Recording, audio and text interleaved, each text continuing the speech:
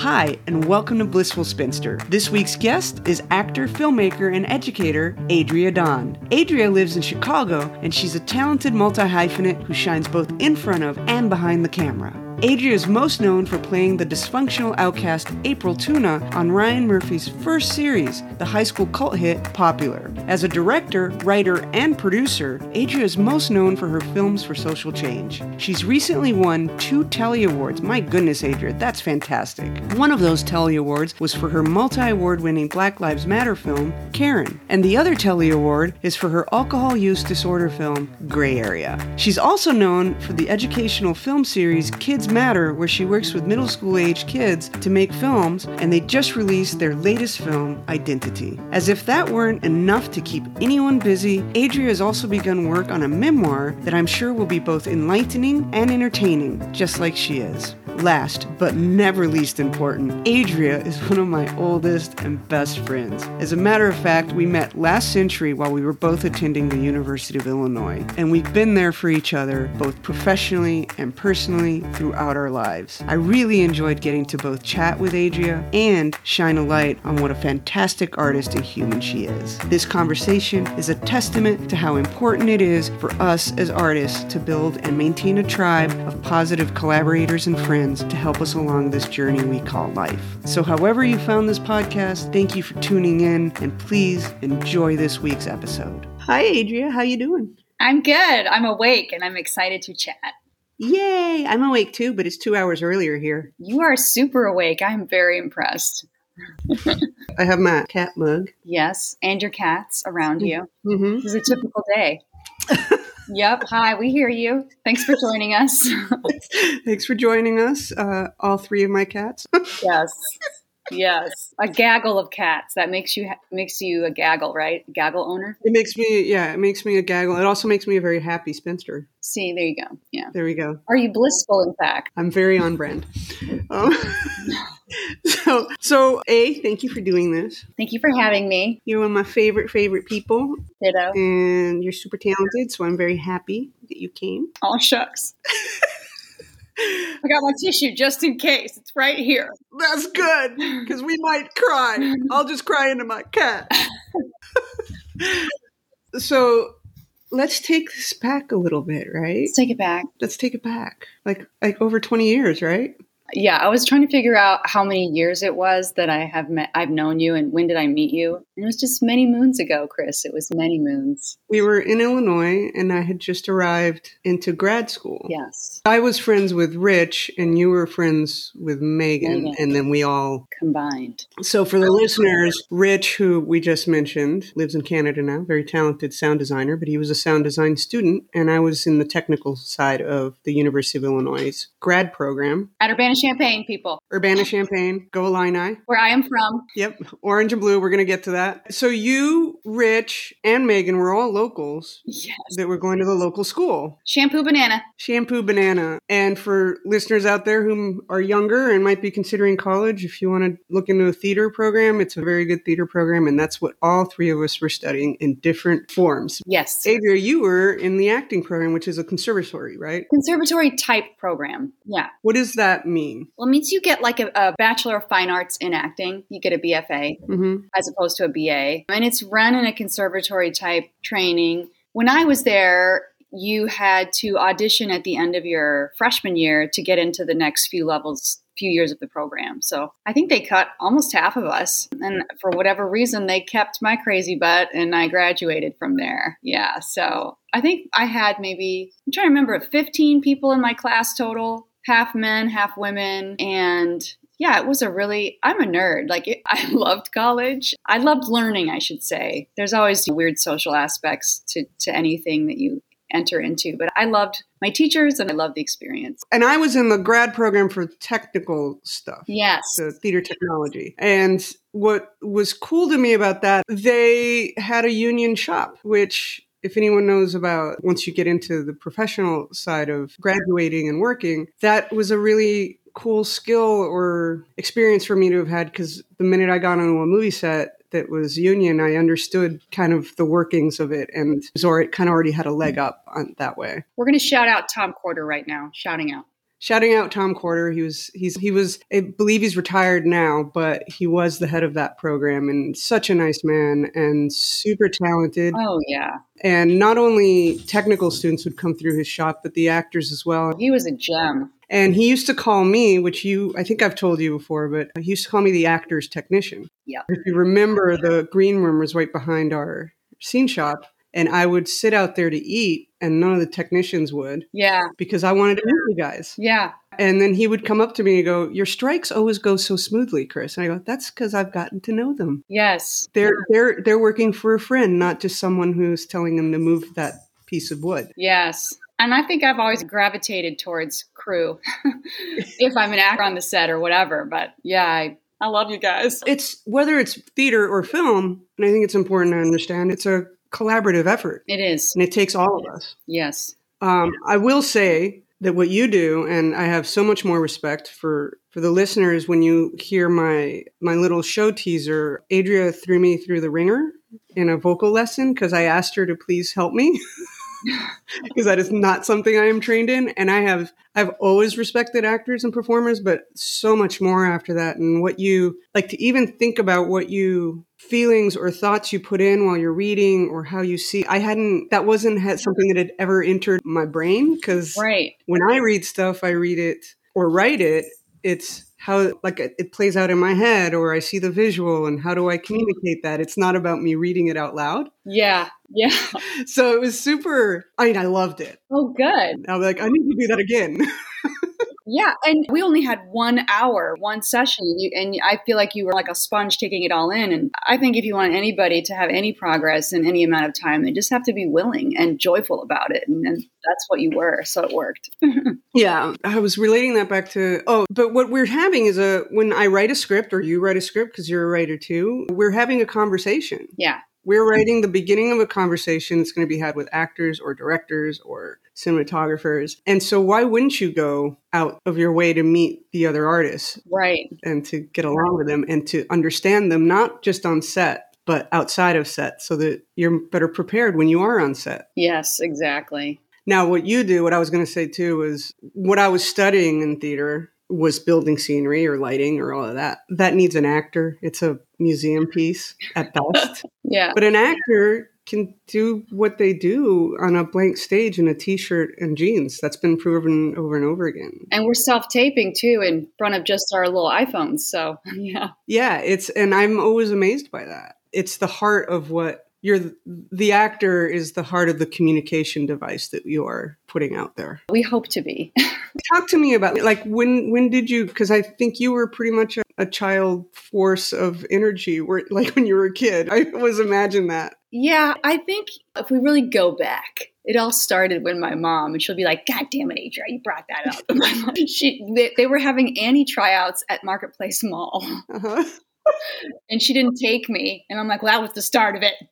But no, I've always loved acting. I think I really started getting into it in high school, which carried over into college and after college. And still, I love acting. But ultimately, it goes back to what you're saying about collaboration. I love to collaborate with people. And actors, this might sound weird, is like, we like to help. When a director gives me notes, great, let's do it. I want to give you what you want. So I kind of always had that in the back of my head. How can I help? How can I give you what you want? How can I be a part of this? Part of everything, part of the wheel that makes it all go. When you get a script, what is that? Where does your head go first? Well, when I first read a script, I'm like a busy researcher bee. I'm like, who's making this? Have they made anything before? What was it? Who else is on the team? Who's directing it? Who wrote it? Figure all that out. And it all relates back to tone. What tone are they looking for? And then I look at the script kind of like a scene detective. What motivates this line to say this line to say this line? And then really I just drop myself into the given circumstances of the world, and I see how that feels until it feels as believable and as authentic as it can feel to me. And then I hope that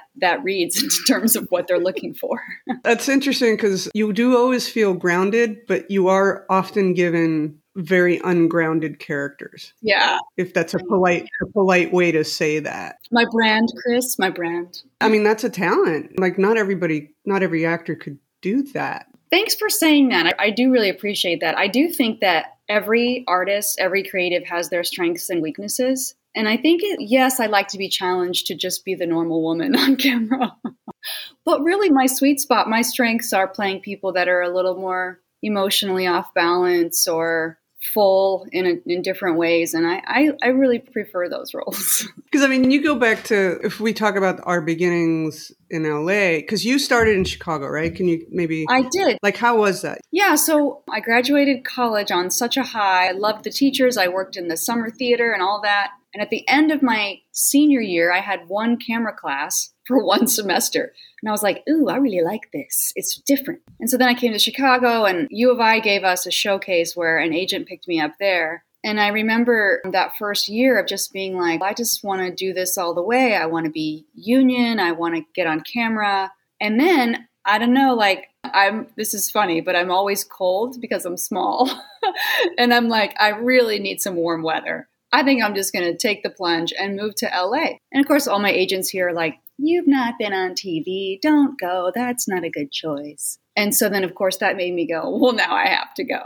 But I did book a couple of national commercial spots, and then I saved that money. And in that year, I was able to get my union card. And then I've just moved out to LA. And then I realized my story is not normal. And then 4 months after moving there, I booked my first TV role. And that was great. And it lasted 2 years. And that was one of these characters we're talking about. Yeah. It was a character called April Tuna. So anyone out there who is a Ryan Murphy head, you'll know the show Popular. If you don't, that was Ryan Murphy's very first show. Yeah. And Adria had a recurring role on it, right? Yeah, recurring guest star, yeah. Recurring guest star, which was pretty huge for just moving to LA. But it was such a funny character. You can find clips of Adria's. If you want to. Tuna outbursts. Yeah. And I just want to commend you because it wasn't normal, but you were smart enough to get your SAG card in Chicago. I've always thought that was a very smart decision. Was that conscious? Yes, I did not want to leave until I had the card. Yeah. Yeah. And until I had some type of footage. And for me, it was commercial work, but it was something. And then I just networked, and there was an agent out here in Chicago working at a Chicago agent that was a friend of mine. And he was going to take a group of people out to LA to manage. He was going to start managing, and he didn't take me. But when I got to LA, I was like, you need to take me. So I think it was just the fearlessness that one has upon getting a good education and feeling like you can do anything, and the age, the timing. I was very lucky, I realized, but I also really wanted it. And Popular started off as just like a few lines that turned into a recurring guest star. And I just remember thinking, be bold or go home, and feeling like if I just don't believe my big choices, nobody will. So I think that's what helped me back then anyway. Well, I think you've always, like you said, you're a nerd. I'm a nerd. You've always done your homework and you've always worked hard. I don't think we get to here where we are if you don't put in some sort of work to get here, right? No, I can say that about you too, Chris. You've been writing scripts for years, and I have been excited to be your reader on so many of them. But you're always working, whether it's with a partner or yourself. You always have ideas. You're always thinking about other things, and you're also working in the industry as you go. So it's just the doing that helps you gain momentum. Well, and I think it just makes us more comfortable as we're getting a little older with, like, we're finding ourselves, and yes. Life is evolution. Yes. Just like the script I've written, I often say it's a coming of middle age story wrapped in an unromantic comedy. That coming of middle age, and why it came to me was we often just call things coming of age, and it's often a story between 16 to 21, right? Yes. And I'm like, that is not the only time in life that we are lost and are finding ourselves. It is a continual journey, and I think we do a disservice to younger adults if they somehow think that they're supposed to be fully formed by the time they're 25. Oh my gosh. You're not. Exactly. Oh my God. This could be a whole other talk too, but like, I'm such a fan, and I don't want to sound weird, I'm such a fan of people failing. Yeah. You got to fail. You got to fall on your butt and get up and realize that you were an idiot and say sorry to people and get better. And whether it's about the work or socially, emotionally, we must fail to get better. And I think there's even with my son who's 13, it's okay if you messed up, man. You just say sorry and you mean it, get up and you do better next time. Because if you don't mess up, then how do you know Yeah, anyway, I'm just a fan of that. In work too, were my first shorts amazing? No, they're not supposed to be, like, unless I'm like some crazy child of like, I don't know, but you have to just keep doing it, and messing up is part of it. You're also not only learning your own place in the world and who you are, but how you're relating to everyone else and how those pieces fit and who's going to stick with, like, feel incredibly lucky that our paths crossed as early as they did, and we've been Yes. kind of on our journeys together, separate, but always supporting each other. Yeah. And, I've got several friends, and I know you do, and I think that's super important, is to understand you're not alone. Right. And that there's people you can send your script to that you might think is the most fantastic thing you've written and is crappy because it's the second one you've written. Yeah. Who cares? You're evolving. So that third script becomes better. I agree. And it's also too, like, I'm not anti-male at all, but it is important to have fellow women that you can do that with. And I don't have a ton of women that I do that with, to be honest, like a handful that I really feel supported and I support back. But I think that's so important because you talk about evolving to where you are now and this coming of middle age. I feel like the last few years of my life have been so important to me in terms of my own personal growth. And if you would have asked me in my 20s if when I'm pushing 50, I would have these moments now, I would have been like, nah, those would have already been there. But no, it's exciting. It's exciting. Yeah, when I was 12, I dreamed of having my Oscar at 25. I think when you're focused, because I was very focused, like I was on this track from like 8 on, right? Yes. And I'm not going to bore people with that story again because it's been told on other episodes. Oh, okay. And you've heard it more than anyone. Well, I like it. Yeah. I also love that didn't happen for me immediately. And that because I wouldn't have been able to write and be on this journey to make A Lone Girl if that had already happened. Same. I'd be a whole different human being. Yes. And everything that has happened in the past 51 years has led to this Chris. Yes. So I'd love for you to talk a little bit, because maybe there's people out there that are like you who are an actor and are thinking of branching out or are trying to figure out how to make things. Because you very early on, like the minute there was a camcorder available, you guys started doing documentaries. Talk about that journey and what precipitated that. Yeah. So I lived in LA for 10 years. And I ended up moving back to Chicago when my son was 3 months old and when my husband got a job at Columbia College Chicago. So we came back for the job and for the healthcare. And at that point, it was before that. It was before that. You were doing it in LA. That's what I'm talking about. It was. So I was doing it before LA, actually. So I've always been naturally curious person. So yes, I love acting and still do. I still audition. I still am doing work on camera that way. But when I was in college, when I was in high school, I thought, what would happen if instead of being in the play, I directed a play? So a friend of mine and we directed a play, and it was a wonderful experience in terms of finding out. We did this wild movement piece, and it was super fun to just explore and create. And then when I was in college, I would always be the one to people would tell me their monologues, and I was coaching back then even. And out of college, I was doing my own plays at Mariachi Theater in their one-act festivals in the summer. So there was always this tendency to want to make my own work, to create my own work with others in some way. And then in LA, after I had done a bunch of television and film, I always gravitate towards the crew and really want to know what they were doing and what everything meant and all that. It was a natural curiosity that then my friend at the time, David, before we got married. Back when he wore leather pants.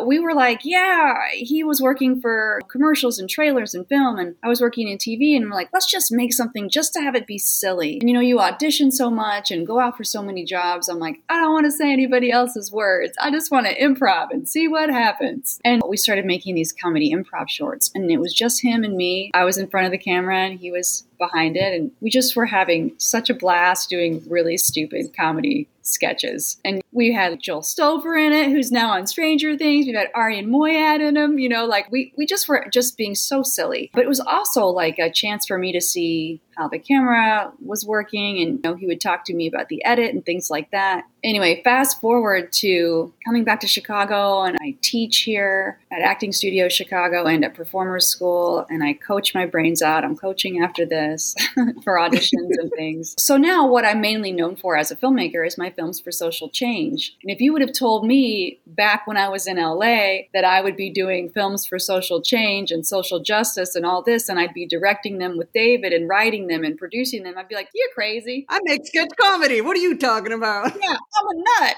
So now I'm just a nut that makes things for change. But I think it's because of my curiosity and wanting to learn as much as I can about the process. I think you had your child, so you had heart, and you've evolved with him. And I think your interests have certainly gravitated towards wanting to make the world a better place for him as he grows. Exactly. And I think that's what I've witnessed as you've grown and made your films. Yeah, I work with kids not just adult ones. Yeah. Yeah, thank you. No, I think I'm always going to be a nut, right? I'm always going to be a weirdo nut. But I do was coming from this place too of really terrible political things happening in our world, and also just wanting to make something that adds in some small, tiny way to the betterment of us as a whole.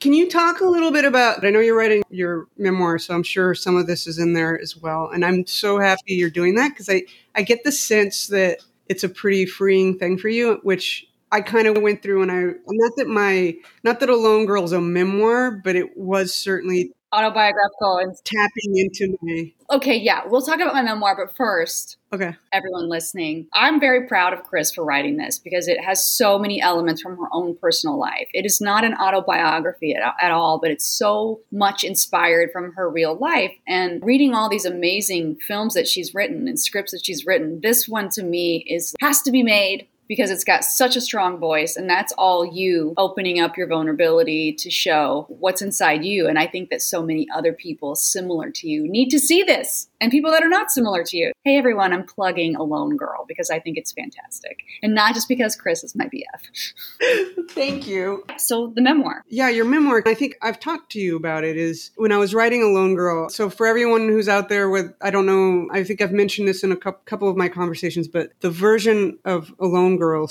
the script that I am working to get off the ground right now, is the 28th draft. So poor Adria has in fact read, I would say, about 20 of those drafts. I didn't send you all of them. I know you thought I did. I think I've read 23. Okay, something like that. I didn't send you all of them. No. There was a couple that I held back. There's a couple, yeah. And there's a lot of, if you were to match up the second or first draft of it up against the 28th, there's a huge difference, and there's a lot more vulnerability, I think, in it, the way it's expressed.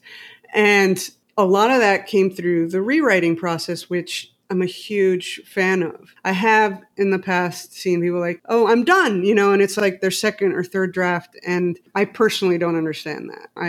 I'm not saying you have to go into 28 drafts, but I think they're shaping and digging to be done. Yeah. And it's done in the rewrite. And I would be paralyzed with certain scenes to write a certain scene, because it was digging into self. And the person today who so openly talks about this script and about my journey is not the person who started with that blank page. Right. Adria will be the first one to tell you just how shy sometimes I could be, or how quiet in certain situations. But I wasn't born that way. Yeah. I was, I think, born a bit of a gregarious little kid. That was just how I grew up. Yeah. The environment that had its effect on me. And I've worked my entire life to get back to being that kid. And this was part of that process. Yes, exactly. And then Adria told me a few months ago that she was writing a memoir, and it made me happy, because you've had such a interesting life to me, and a lot of ups and downs, some of which I've been present for. Yeah. So talk to me about that. We're going to go a little deep here, friends. So I don't think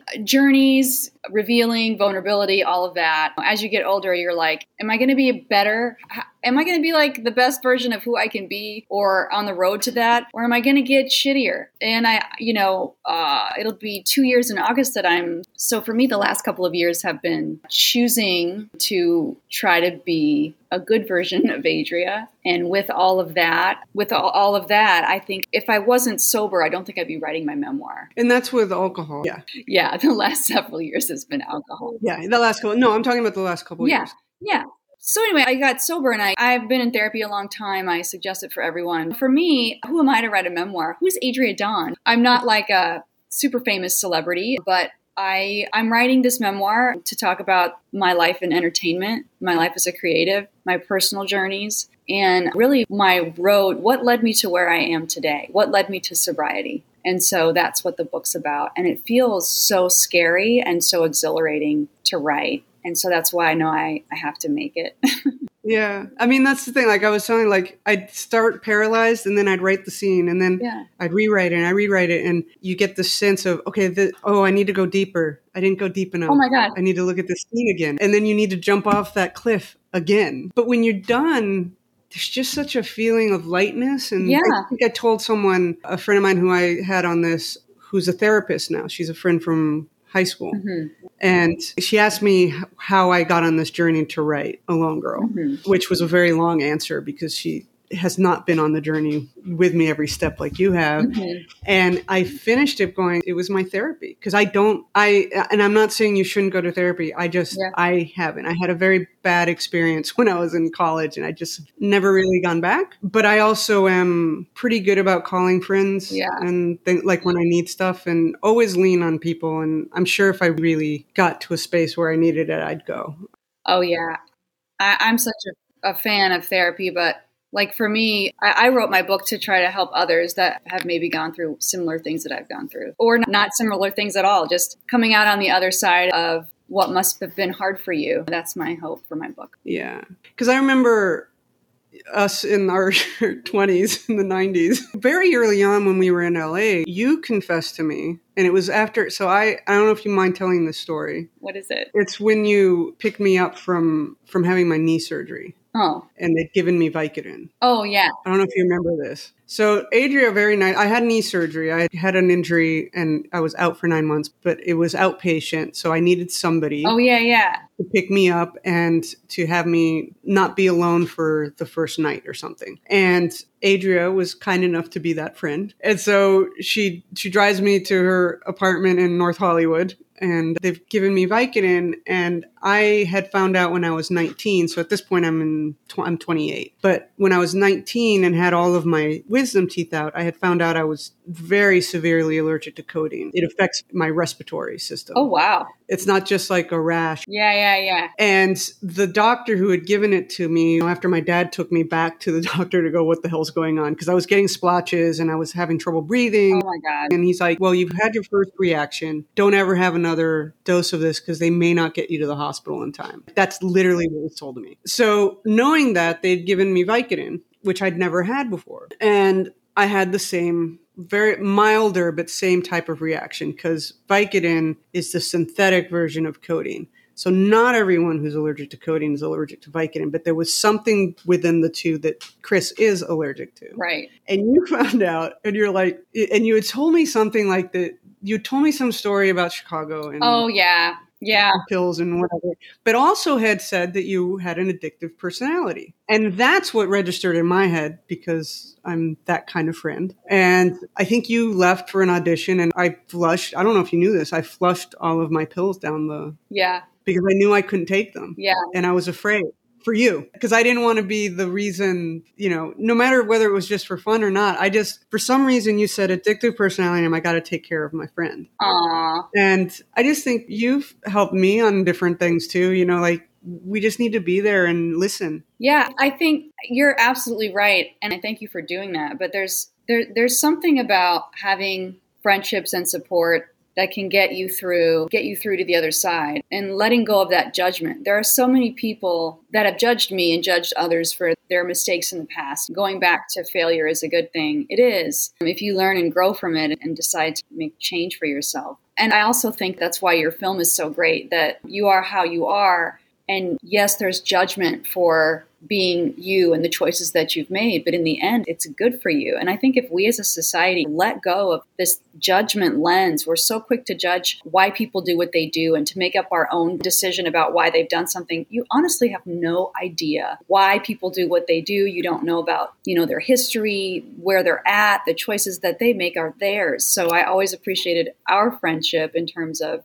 yeah, we might steer each other to make better decisions, but there's no, oh, you're a terrible person. Oh, this judgment, how I'm not your friend anymore. Yeah. So I think in that way, we've helped each other. And I think it shows in our work as well. Like, you are able to write this deeply personal story about yourself because you've gone through some stuff. I can talk about trauma that I'm letting go of, in my book, and make things that might resonate to a couple people out there. Yeah. So it's all for the greater good, but we got to go through all that junk every so often because it's human and it makes us better, hopefully. And that is life. Yeah. We're not unique. We're not. And that's, we all have a journey laid ahead for us, and we don't know what it is. I'm only 51, and, I don't know how many more years I have on this earth. We don't. But I know there's going to be ups and downs that I can't foresee. I can try to manifest. Yep. I do believe that there's something to putting your energy behind something to will things to hopefully go the way you want, like with this film. I mean, this because you've written a script too that I've read that you guys are trying to get made and stuff. It's a hard journey, and it is. You better know in your bones that this is what you want to do. Oh, yeah. Because there is downs that you can't forget about. Just the rejection letters of the competition, which those knock you down. But to a certain extent, I would ask people to turn it on its head and go, you don't know who the reader was. You don't know the day they were having. No. You don't know. Like, there's so many parts of it that are not controllable. And it's their loss if they didn't see Oh, yeah. what you offered, right? Yeah. That's always how I guess, and I don't know that if I was in my 20s, I would have seen that because I didn't really put my stuff out into a competition until A Lone Girl. Yeah. But I do know that, be careful who you're taking criticism from or who you've sent your stuff out for notes. You better make sure it's someone you respect. Yes. Their voice. And cultivate a belief in yourself. And I'm not talking about an egotistical, I'm the best thing, whatever. No, yeah. Confidence, not arrogance. Yeah. But cultivate a sense of what story you are trying to tell when you are trying to tell it, so that when you get those notes or whatever, you can parse them out and go, yes, this is one that I should really take a look at. Yeah. This is one that is coming from a place of not understanding what I'm trying to do with the script. So they didn't understand it. And okay, is this a person who I need to have understand this? Yeah. No, it's not written for them. Exactly. So then move on. And that relates to acting too. Like when I'm coaching, it's some actors are like, did you like that? Did that work for you? Did you believe me? I'm like, I'm not going to answer that because did you like it? Did you believe it? Did it work for you? Because it really is about you feeling good in your own creativity and you not looking for approval or answers from someone else. Like feedback is great, but you can't let it take over what made it special, what you made your own in the first place. Yeah, it comes back to what you were talking about with judgment. Yeah. Is that note coming from a place of judgment, or is that note coming from support? A place of support. Yeah. Yeah. And you can usually tell if you really look at it. And if it's coming from a place of judgment, that means that person didn't understand what you were writing to begin with, or your performance, or whatever it is you're working on. Move on. Be mindful of who you are showing your stuff to, that you are asking for notes. Yeah. On the flip side,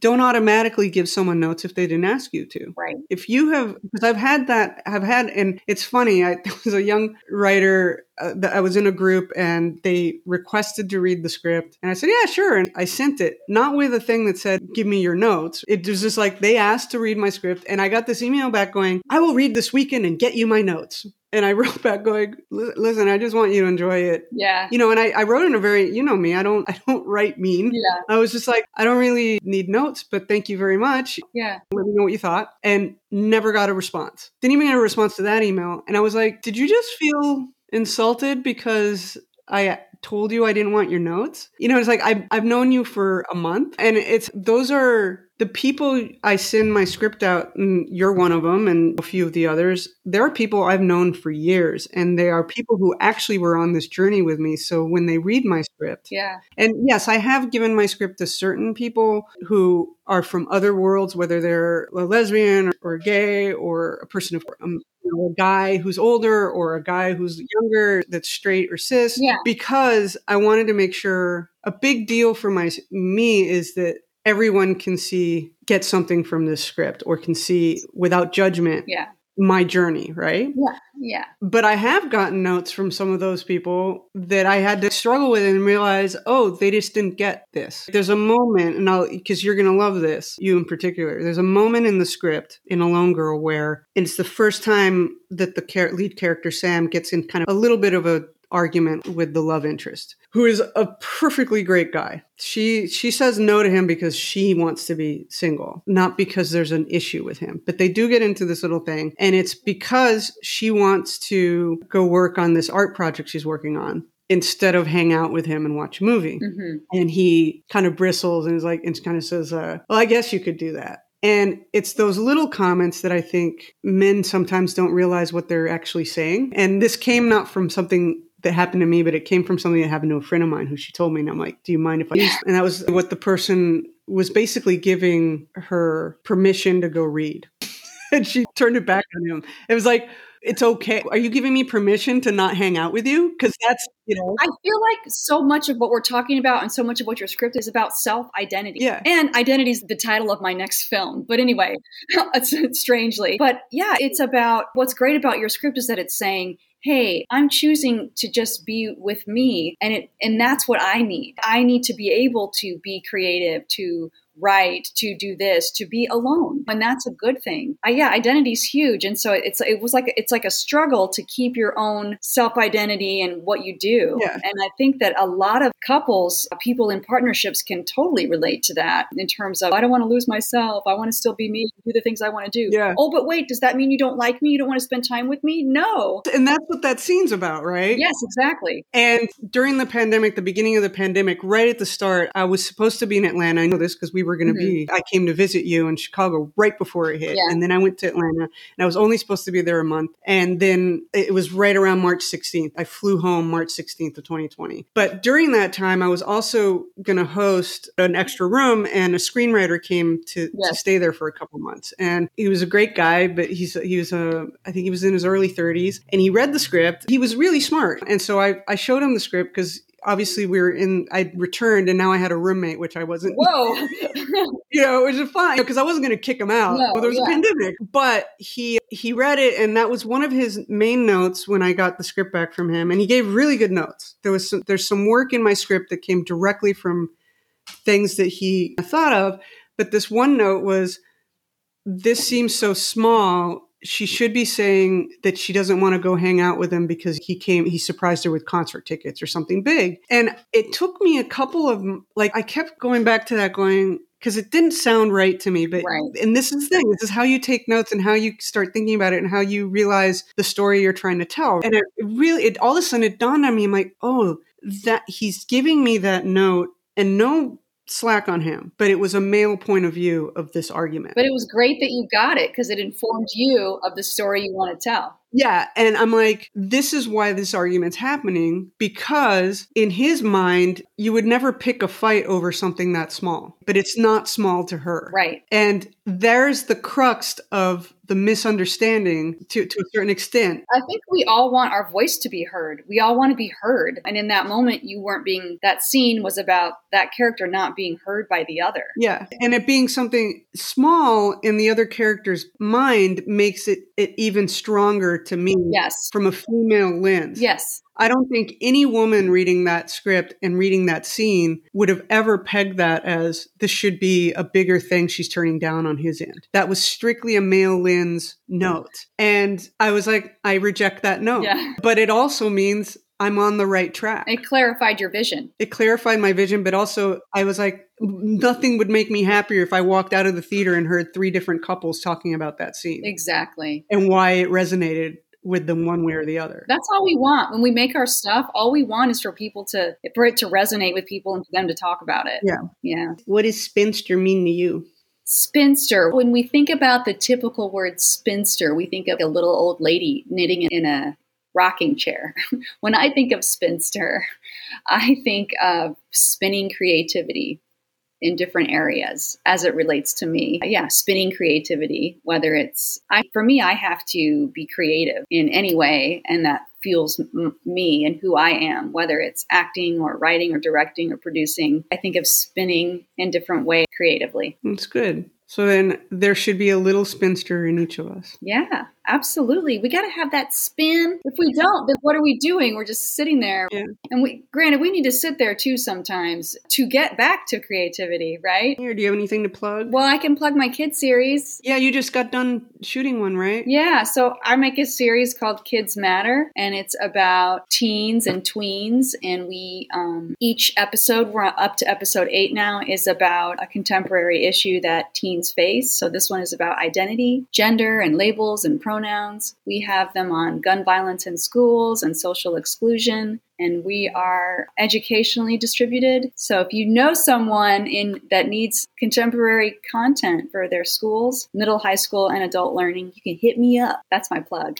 They've also won several awards. Yeah. She's being humble. They've won several awards. We try to win awards, and sometimes we do. I am fully aware that this year was a great year for the awards, and that means what? It can't always be great, so I'm just trying to stay even. No, I know, but in being supportive and celebrating, we have to celebrate each other. Yeah. It's always, each one of those gets better and better. There's a clear line of your own evolution as filmmakers and as communicators and if anyone knows anything about making film with kids, is not easy. Oh my God. Every year. My husband is like trying to cut around people looking at the lens right now. Even though I practice with the camera. Don't look. They're like, what do you mean? Well, and that's probably social media. It's probably hard to untrain them from what they're trained to do these days, which is look into the camera and talk to each other, right? Absolutely. But wait, so one question I have is, I don't know if you want to talk about it, but with Alone Girl, are you feeling like you're getting closer to production, or where are you with that? We are, this, I've gotten close several times to getting some form of development funds or a promise of more than that.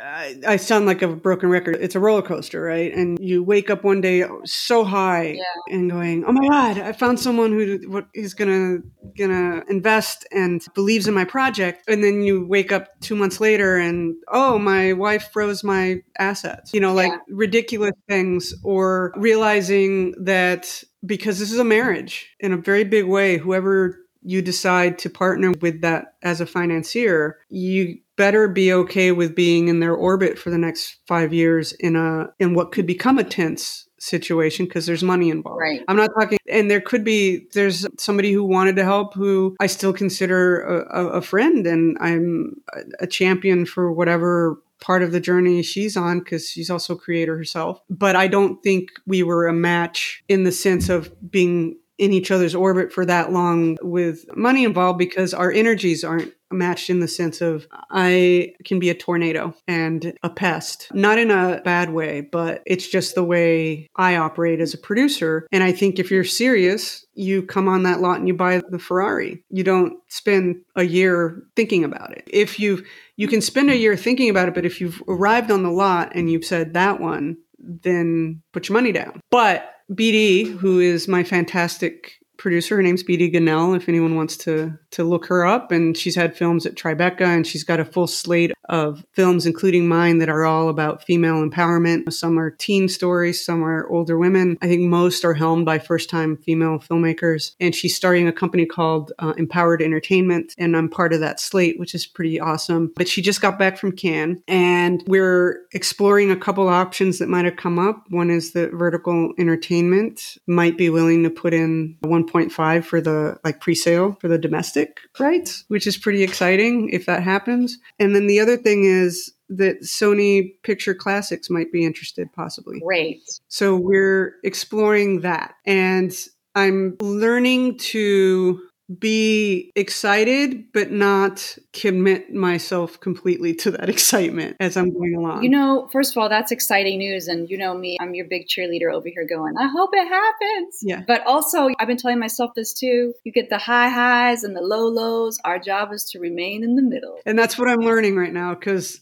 when I was first, and that's the thing is, I started on this journey not knowing anyone really independent feature world. As long as I've been in the industry, it's never been on that side. It's all very siloed to a certain extent, meaning who makes what. Mm-hmm. Even if you were on the studio side, you wouldn't really know how to make an independent film. It's a different animal. And that's part of why I wanted to make this podcast. It's an exploration of my own journey and my own interest and why I gravitated towards writing this film. But it's also an exploration of how does one go about making this? Because there's very little out there in real time of how you got your film off the ground. But yeah, nobody tells you how to do it. You can learn and train, but you just got to throw yourself into it. And there's a lot of podcasts to learn or videos and stuff, and all of it's great. If there's a podcast called Team Deacons, it's amazing with some of their interviews. There's a podcast called Angle on Producers. Oh yeah, it's like anything you do, like you can train and learn, but really until you get out there and do it. Yeah. You have to jump. But a lot of the conversations either talk about while you're in production, which is great, or they talk about how the film got distributed in Sundance or whatever. But when it gets to this part, everyone's like, well, you just got to make it happen. Yeah. You hear that. And that doesn't help